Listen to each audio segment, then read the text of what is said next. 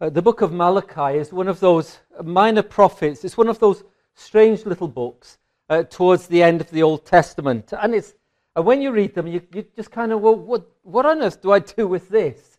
They're small and they just seem so far away and so distant. And how on earth do I relate to Malachi? How do I relate to this Old Testament prophet? Well, let me suggest that a way of relating to Malachi is to see him as a doctor. And we considered that last time I was here. When you read Malachi, I want you to think of him as a doctor. He's a cardiologist. He's a doctor of the heart. Okay? So he's a doctor of the heart, the spiritual heart. Now, he is not the consultant. The consultant is God.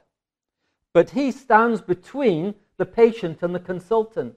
Sometimes the consultant speaks.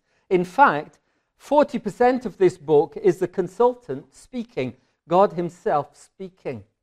But I want you to think about it in that way. Now, the first test that Malachi applies as the registrar, we'll call him a registrar. You come in and you say, look, I'm weary, I'm tired, I'm fed up. And he says, well, what's the problem? He says, I have no assurance. I just don't feel loved and cared for. And he deals with that. Now, I'm not going to go over that again. There's a video online and you can look at that. The second time you appear at the consultant. Now, we're appearing at the consultant for the second time. And this time, the issue is not assurance. The issue now is faith and praise and worship. I don't enjoy worship like I used to. Going to church is boring. The preaching is boring and the hymns are boring. And no matter how hard I try, and no matter how much the church spices and whooshes things up, I just don't get anything from it. In fact, I just find it hard and difficult, and I'm just wearied by it, is actually the word that they use. I'm wearied by it. That's Malachi. Is it you? Is it you? Now, I'm going to do it very simply again. The presenting symptoms, like when you go to a doctor, this is how I feel, this is what's going on. Then we'll look at the illness, then we'll look at the remedy or the treatment. The presenting symptoms. I wasn't sure how to deal with this. But I'll deal with it in this way. Come with me. So there's Dr. Malachi, the registrar, and we'll give his patient a name. We'll call him Amos. There's no one here called Amos. I was going to call him Moses, but I know there's someone here called Moses, so I won't call him Moses. We'll call him Amos. Amos comes to the consultant, to consulting room, and he sees the registrar, and he says, Doctor, I just don't enjoy worship anymore. It's boring and it's grieving. And this consultant, Malachi, well, he's got a little bit of time. He's not like the ones in our NHS. He's not overworked and overrun. He says, well, I'll tell you what, Amos. What if I meet you next Saturday morning, which is their Sunday? Okay. What if I meet you outside your house and I'll go with you to the temple, to the church, and we'll spend some time together, and we'll go together to the temple, to the church, and we'll see what's happening, and I'll be able to watch you, and I'll be able to watch what's going on, and we'll do it like that. Amos goes, great idea. Thank you, Malachi, for agreeing to do that. This is all my imagination, but I'm taking it from the text. Okay, so it is in the text. So the next Saturday, Amos is leaving his house, and Malachi's there, and they're about to go up to the temple. Now, Amos has got to take a sacrifice up to the temple, a sacrifice for sin, because in the week he has sinned like we all sin. And he doesn't have Jesus Christ as his known Savior. He has to take an animal. Well, don't worry, God's dealing with the priests. God's dealing with the priests. But your worship is lazy. You despise the Lord's table. You produce and you give polluted fruit. And You're even stealing. You're not even giving your own animals. You're stealing. You're stealing from others to give to God. How's that? How's that even acceptable? The focus of Malachi is on the appointed, as you read it. It's on the appointed leaders. But there is that connection between the people and the leaders. That's symbiosis, that necessary connection between leaders and people. The problem is that the worship is empty and it's lazy. And will such a gift be received from God of you? A service of worship is two-sided. Now here we are, and we don't have a temple, do we? We're not marching to a temple, and we don't have lambs in a field, do we? Sadly, I'd quite like a few lambs. I could go back to having a few lambs in a field, but we don't have a few lambs in our field. Unfortunately, in God's mercy, we don't have to sacrifice an animal. We know that Jesus Christ has died for our sins. And so we don't have to sacrifice an animal because Christ has died for our sins. But there is a requirement of us to come to worship God. There is a requirement of us to offer Him the praise of our hearts and our voices, the love and affection of our hearts. There is an expectation that we will give back to God something of the good that He's given to us. We call it collection. But it doesn't necessarily, or offering, it doesn't necessarily need to be money. It can be time, it can be love, it can be care, it can be service in the church. But having given us so much, is God not deserving of something back from us? Is He not a master? Are we not His disciples? And it comes to a head in the service of worship. Do we come to praise God, to honor God, to give Him our very best? Or is our worship cheap? And then do we complain that it's the one at the front who's boring and rubbish, and it's the person choosing the hymns, they're boring. If they chose happier hymns or different hymns or ones I liked, and if the minister spoke different, and then everything would be wonderful. No, the problem is the heart. The problem is the heart. Ultimately, it comes down to who you're worshiping. And there is also this connection between God and man, or mankind, men and women, in worship. And as we come to worship God, and as we come to praise God, we give of ourselves. We give of our voices, we give of our time, and we give of our money. And we praise and we come to honor and worship God. And we come, especially at the communion, to remember the sacrifice for our sin. And we praise and honor God, and we take together the communion, and we say, Jesus died for me, and we say that I'm in a living relationship now with God. I'm in a new community, I'm in a new kingdom, and we praise God. And as we do that, when we do it aright, God in a remarkable way meets with us.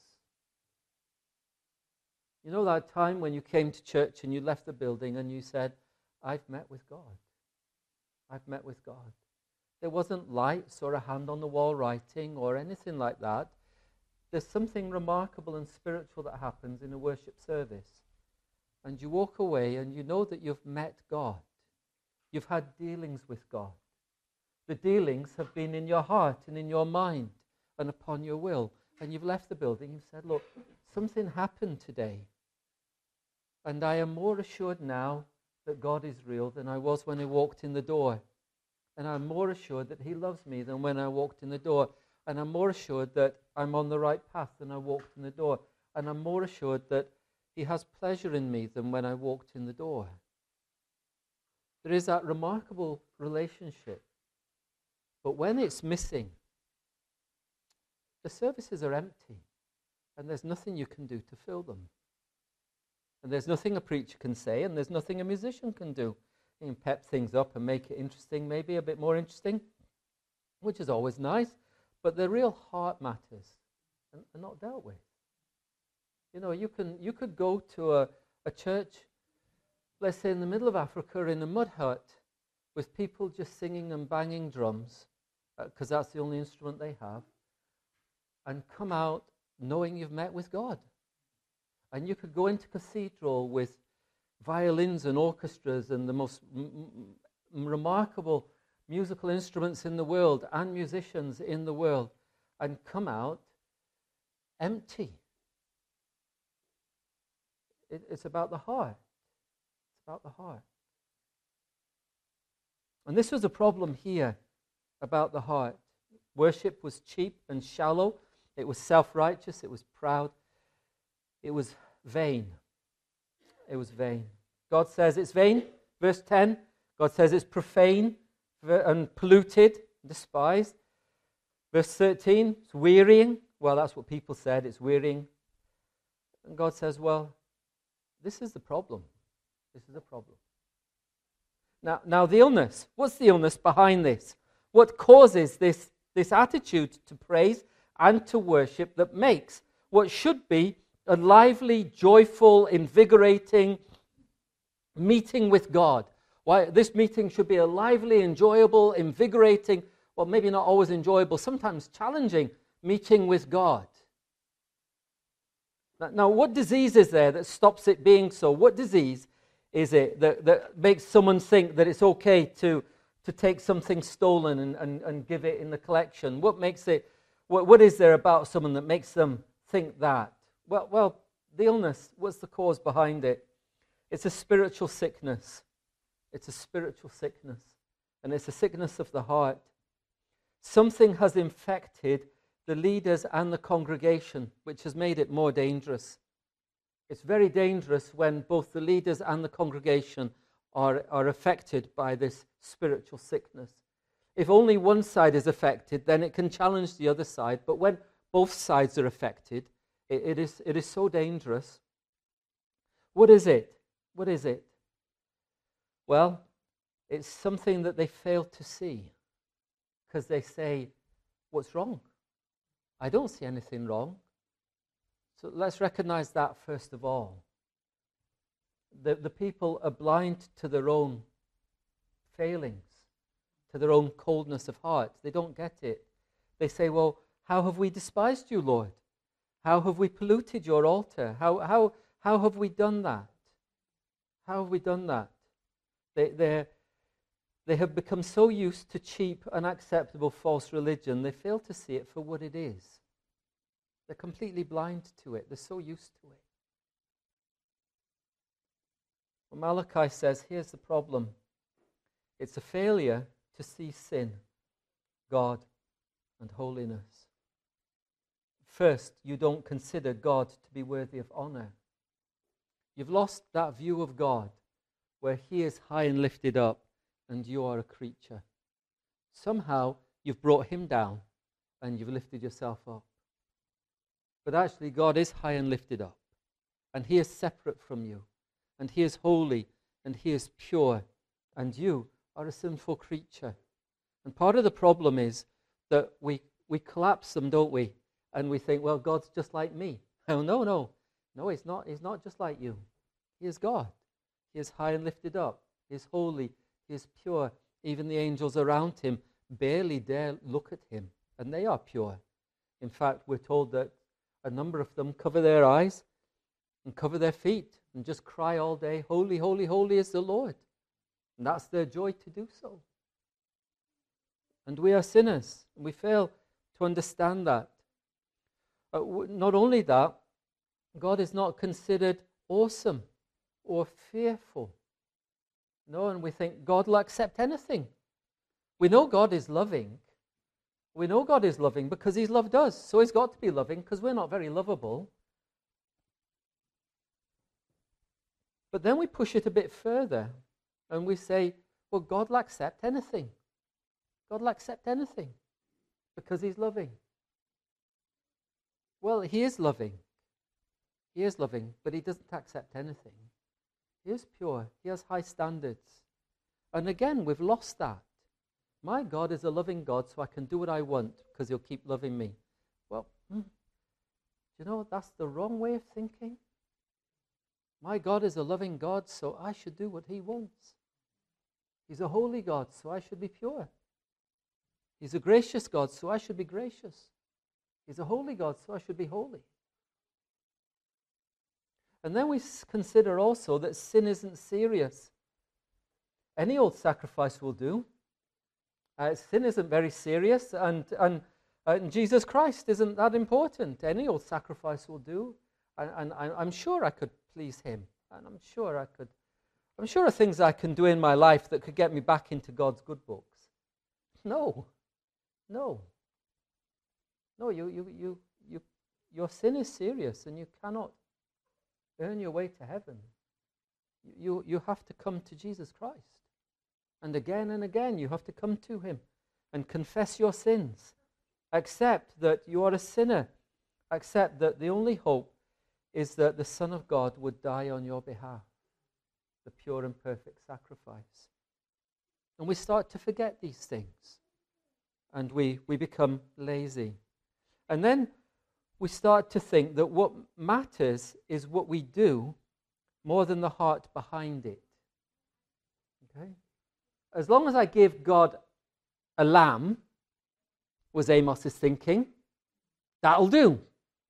As long as I do something, as long as I act, as long as I pray, as long as I do something, that's all that matters. But for God, the heart matters. The heart matters. For from the heart come the actions. And if your heart is not right with God and you're still trying to do religious acts, from what heart is that? The heart of self-righteousness? The heart of I can save myself? The heart of anything else any old thing can do? So the heart matters. This sickness comes down to the heart. And then this sickness fails to see the effect of our witness before a watching world. And we start to think it doesn't really matter. It doesn't really matter. In fact, when God starts to deal with it in chapter 1, at the end of chapter 1, he says, you know, my name will be great among the nations, but you profane it. What a terrible state we're in when a church or churches or denominations, as the world looks at them, they think they're no better than us. Their morals are no better than ours. Their actions are no better than ours. They're just like us. And God says, my name is great, and my people should be great and separate from the world. And so the illness is a heart illness. It's about honoring God. It's about praising God. It's about recognizing and confessing sin. It's about dealing with it in the right way. It's about going to God in Jesus' name. It's about, again, reminding ourselves that we're saved through the sacrifice of Jesus Christ, not by our own works. It's about those matters, that sin is serious and holiness is serious. That God is loving but fearful. Awesome. Who are we worshipping? How high are his standards? How costly the remedy for sin? These are questions we ask. You know, when we come into the church, a worship service is dependent upon that in your heart. Who am I approaching? What's he like? What am I like? How high is he? How low am I? Makes a huge difference. What is the sacrifice for sin? How do I approach him? That's worship. What does he deserve from me? How should I respond to him? If he's my heavenly Father, do I have that family familial love? If he is my master, which he is, and he is my heavenly Father, am I obedient to him? And that sits at the heart of our worship services. And if we're struggling in our services, that's where the problem is. It's not the hymns choices, and it's well, I hope it isn't. It isn't the preachers and what they're preaching. I hope that they're opening the Word of God and explaining it simply. And the problem's the heart. The problem's the heart. Well, Amos, what do I do? yes, says to Malachi, what do I do? How do I put this right? I can see there's truth in what you say. And yes, I can see there's truth. What do we do? What do we do? Well, you repent of your sins. Maybe you need to get back down the road with your best lamb and go and give it to that man who you stole that wretched lamb off, Return. Confess your sins. Put right your walk. The danger is that we ignore the warnings and we just carry on and we try and reform the practices, but not the heart. Amos could have said, well, maybe if next week I took a good sheep, would that be all right? Would that do it? No, it's your heart. It's your heart that matters. It's about your heart. We sometimes think, well, maybe we could improve the worship service by adding something or making it more interactive or doing, that's not the problem. The heart is the problem. The heart is the problem. Start with the heart. So Malachi, in this, speaks to the leaders and the people, and to the people through the leaders. Chapter 2, which is why I go into chapter 2. You need to start listening. Verse 1, listen. Verse 2, listen. Take to heart, he says, chapter 2, verse 2, to the priests, and through the priests to the people. Take to heart, listen. Take to heart, give honor to my name, says the Lord of hosts. First of all, get right your thinking. God is high and lifted up, and I am a sinner. Get that right. Start to see things in that way. Start to acknowledge God as high and lifted up, and yourself as low and sinners. Start there. Acknowledge him in his holiness. Take it to heart. It means not just your head, but within your soul. Well, how do I do that? How do I do that? Well, you read your Bible and you pray and you ask, Lord, show me yourself in your glory. Show me yourself in as one who is high and lifted up. When I come into the services in the church, lift yourself up before us. Let us see you in all your glory. Let us sing songs of praise that lift you up, that glorify, that honor you, that separate you from us. When we come to worship, that our worship songs separate God as the one to be worshipped. And then he says to Levi and the priests, renew your covenant, one of life and peace. Put right the wrong. Return to me. Start to do the right things. So this heart and then the actions that come from it. Start to do the right things. Put right the wrong. If you need to close the door as the leader of the church, then you close the door rather than let anything happen. Rather than let any old rubbish happen. You've got to learn to start closing the door. But what if the church goes down to just me closing the door? Well, if that honors God, then that honors God. It's not about numbers. It's about the heart. And so, honor me. And be prepared to step out in faith. And be prepared to say, this is wrong. Be prepared to say, this is right. And be able to do so without hypocrisy. Without hypocrisy. And he speaks to the leaders. And he said, if you want life and joy and blessing for your ministry, then honor me. And call on the people to honor me. And ask the people to honor me. And then speak truth.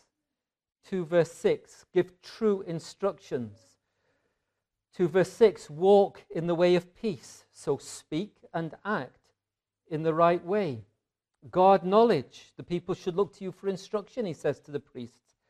We don't have priests, but we have appointed by God church leaders, elders, deacons, elders, pastors, whatever you want to call.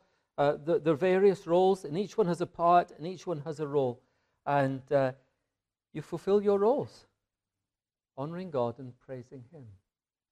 So the antidote is to start with the heart, but it moves to the actions.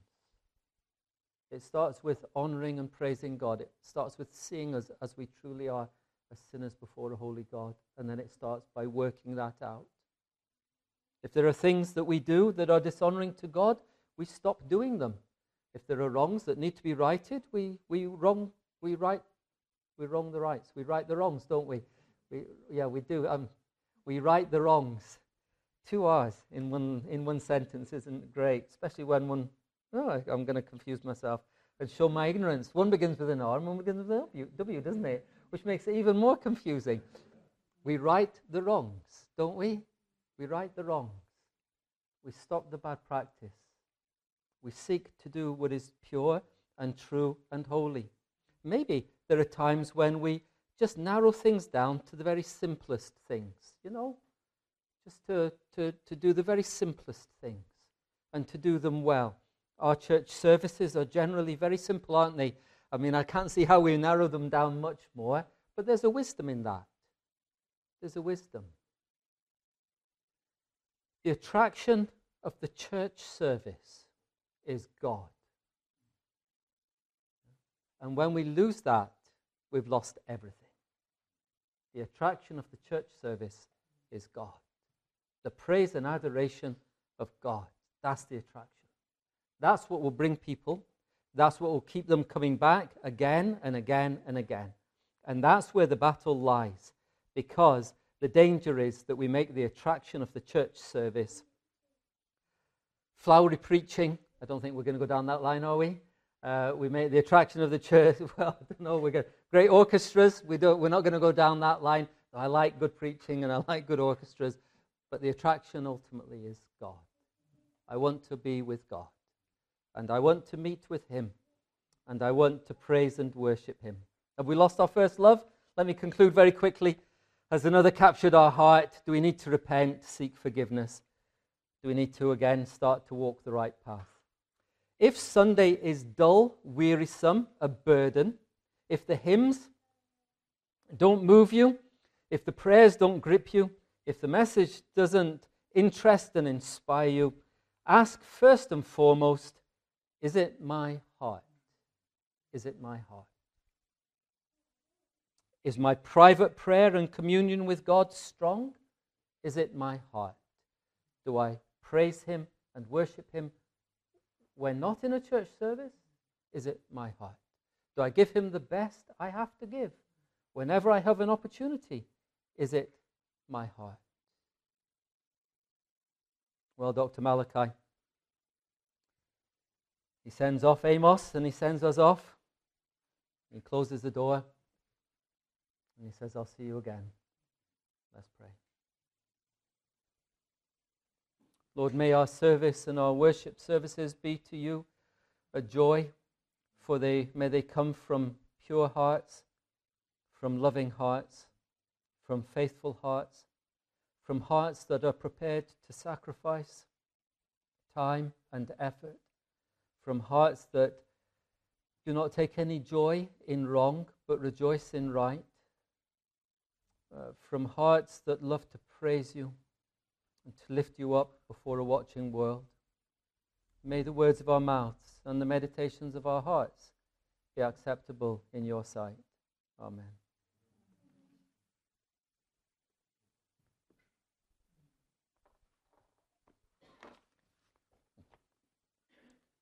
We have a hymn.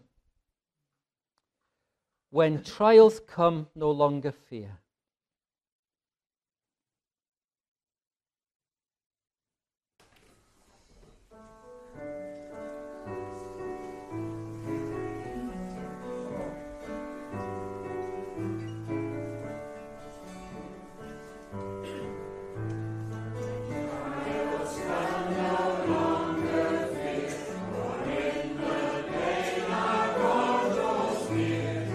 Fire, faith, worth